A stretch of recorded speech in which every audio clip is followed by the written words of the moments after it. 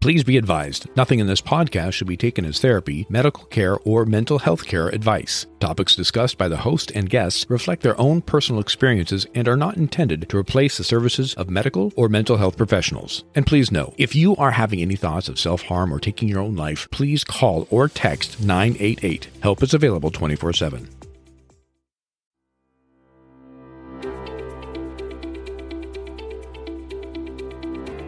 No matter what, in this journey of life, we all have something. Something we're going through, something we've been through, or maybe something we're proud of, something we're grateful for. I'm Rick Schwartz, life coach, public speaker, and all-around curious guy.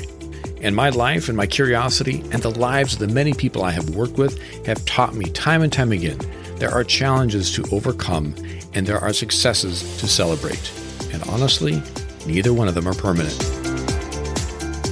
You're listening to We All Have Something, a podcast about the human experience, about embracing what we have been through, where we are, and where we want to go. A podcast about celebrating our authentic self. And I am so glad you're here with me because we're going to laugh together, we're going to cry, and in the end, we will be the better for it. So let's get started.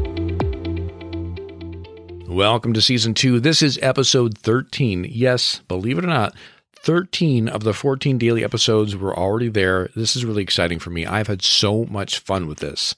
Now, I want to say, when I first did Season 1, there was a lot of support, a lot of people listening, subscribing, sharing, and I appreciate that. But for whatever reason, I don't know if it's because these are daily or it's the beginning of Season 2, but the feedback has been phenomenal. And I just want to say thank you.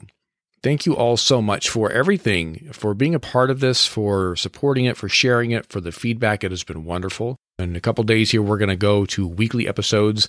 And I got to be honest, if I had time, if I didn't have a day job and a coaching business and everything else I have to take care of, I would do dailies all the time. This has been a lot of fun to figure out how to do shorter form, go a little quicker through an episode, turn around the editing really quick, and then be able to drop them and move on to the next one and keep that rhythm going. It has been a lot of work, but it has also been a lot of fun. So thank you all for participating and being a part of this. In today's episode, I want to talk about 4 things you can do in your life that can start to change how your day goes, if that makes sense. This comes from a post I actually did back in January of this year, listed as 5 things you can do more of in 2022.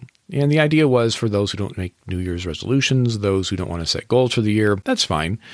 I personally am a big fan of setting goals because that's how I get things accomplished. It really kind of helps motivate me and keep me going. But I understand that's not for everybody. So the idea behind this post was here's 5 things you can just, kind of focus on for the year and see how your life goes. And the first one on this list, and I'm going to just do 4 of them for the desire to keep the episode short. But the first one on the list is wake up with a grateful heart. And I know that seems a little flowers and rainbows and butterflies, but I want to break it down for you. The idea of how do you purposely wake up with a grateful heart is kind of mystifying.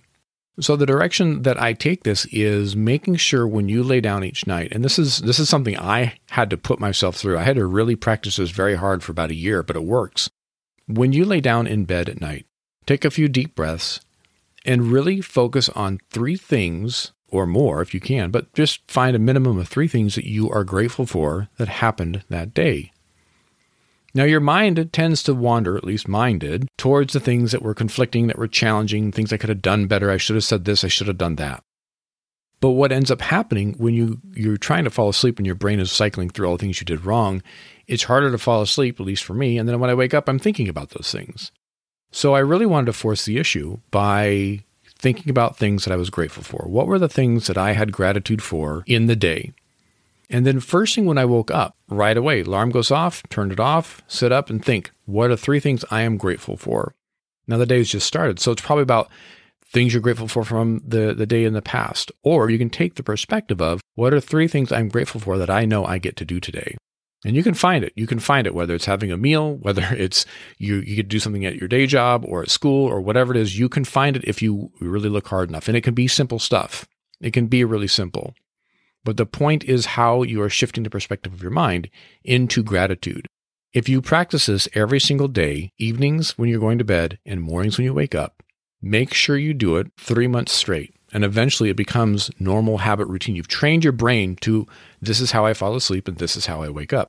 It changes the game for you. I can tell you this, I have slept better since doing this than since I can ever think of, because I'm forcing my brain to start focusing on the positive, good things that I love and care for and that I'm thankful for, instead of the negative, bad things, the stressful things. And it has really been a game changer for me.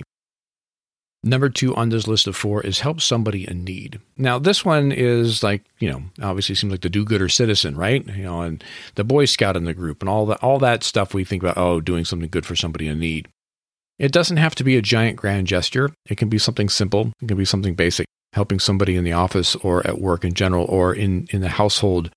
The idea of taking an extra moment to help somebody else actually triggers different chemicals in our body than when we're doing things for ourselves. There is something, because we're a social animal, and even if you are the type who prefers not to be around people, if you're the type who's like, nope, I don't like people very much, trust me on this one. Even taking a moment to help somebody in need anonymously will make you feel different in a good way. There's something about the process of helping others, because we're social creatures by nature, the way our brain is hardwired. It's a rewarding system to show up for others and serve others and help others. And again, it does not have to be anything huge and grand. It can be something simple. Sometimes just a simple compliment on someone's work that they're doing can be enough to also make you feel good as well. But really the idea there is to be able to help somebody in need. And sort of the offshoot of that is number 3, share kindness. And now maybe that falls back more into a compliment or doing something nice for somebody, the sharing of kindness. But kindness is free. I always kind of like this analogy that all kindness is free. It adds value to someone's day when you share it.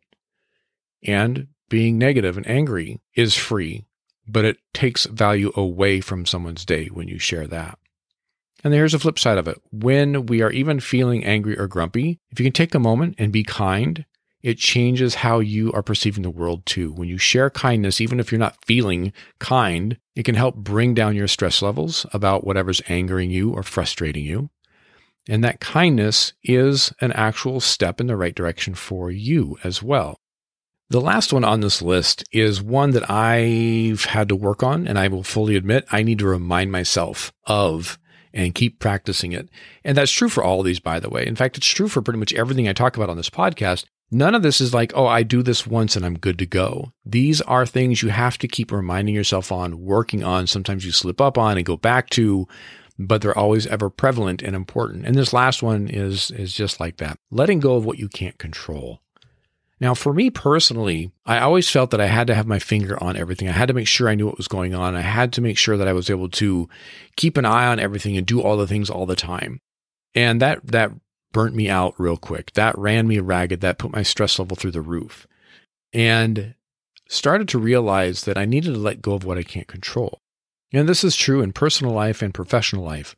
There are things you can and cannot control. Even if you're here in California, you do a lot of driving like we all do, traffic, congestion, being late for work when you left for plenty of time, but something happened that's out of your control.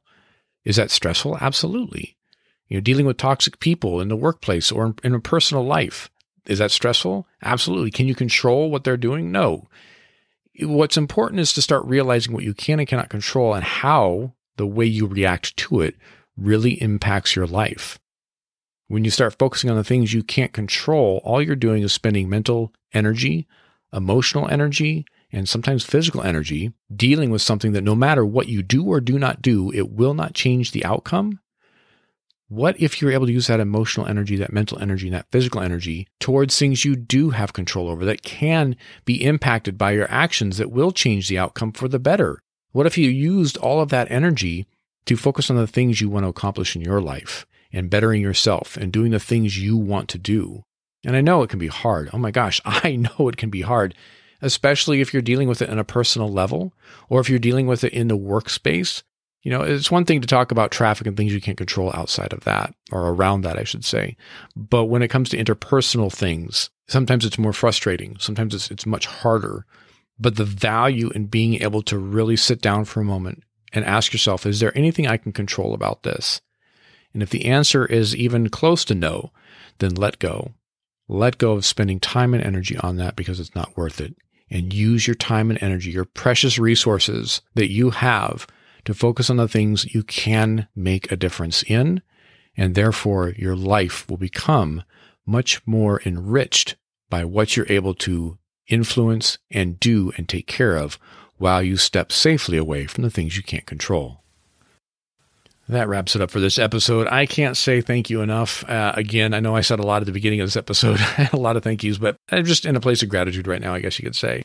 If you are looking to get in touch with me, you can simply go to my website, CoachRickSchwartz.com. All the links are down below in the show notes of this episode as well. You can find me on social media, Coach Rick Schwartz. That would be on Instagram, Facebook, Twitter, on YouTube, any of that stuff. And if you want to connect and have a discussion about maybe looking into doing some coaching with me, want to become a client, want to see what else I offer as far as services, or if you're looking to book someone for a speaking engagement or even working with your team at work, you can go to my website, set up a 30-minute discovery call. We can discuss what it is you're looking for, what it is I offer. If it's a good match, we can go from there. And if not, hey, no big deal.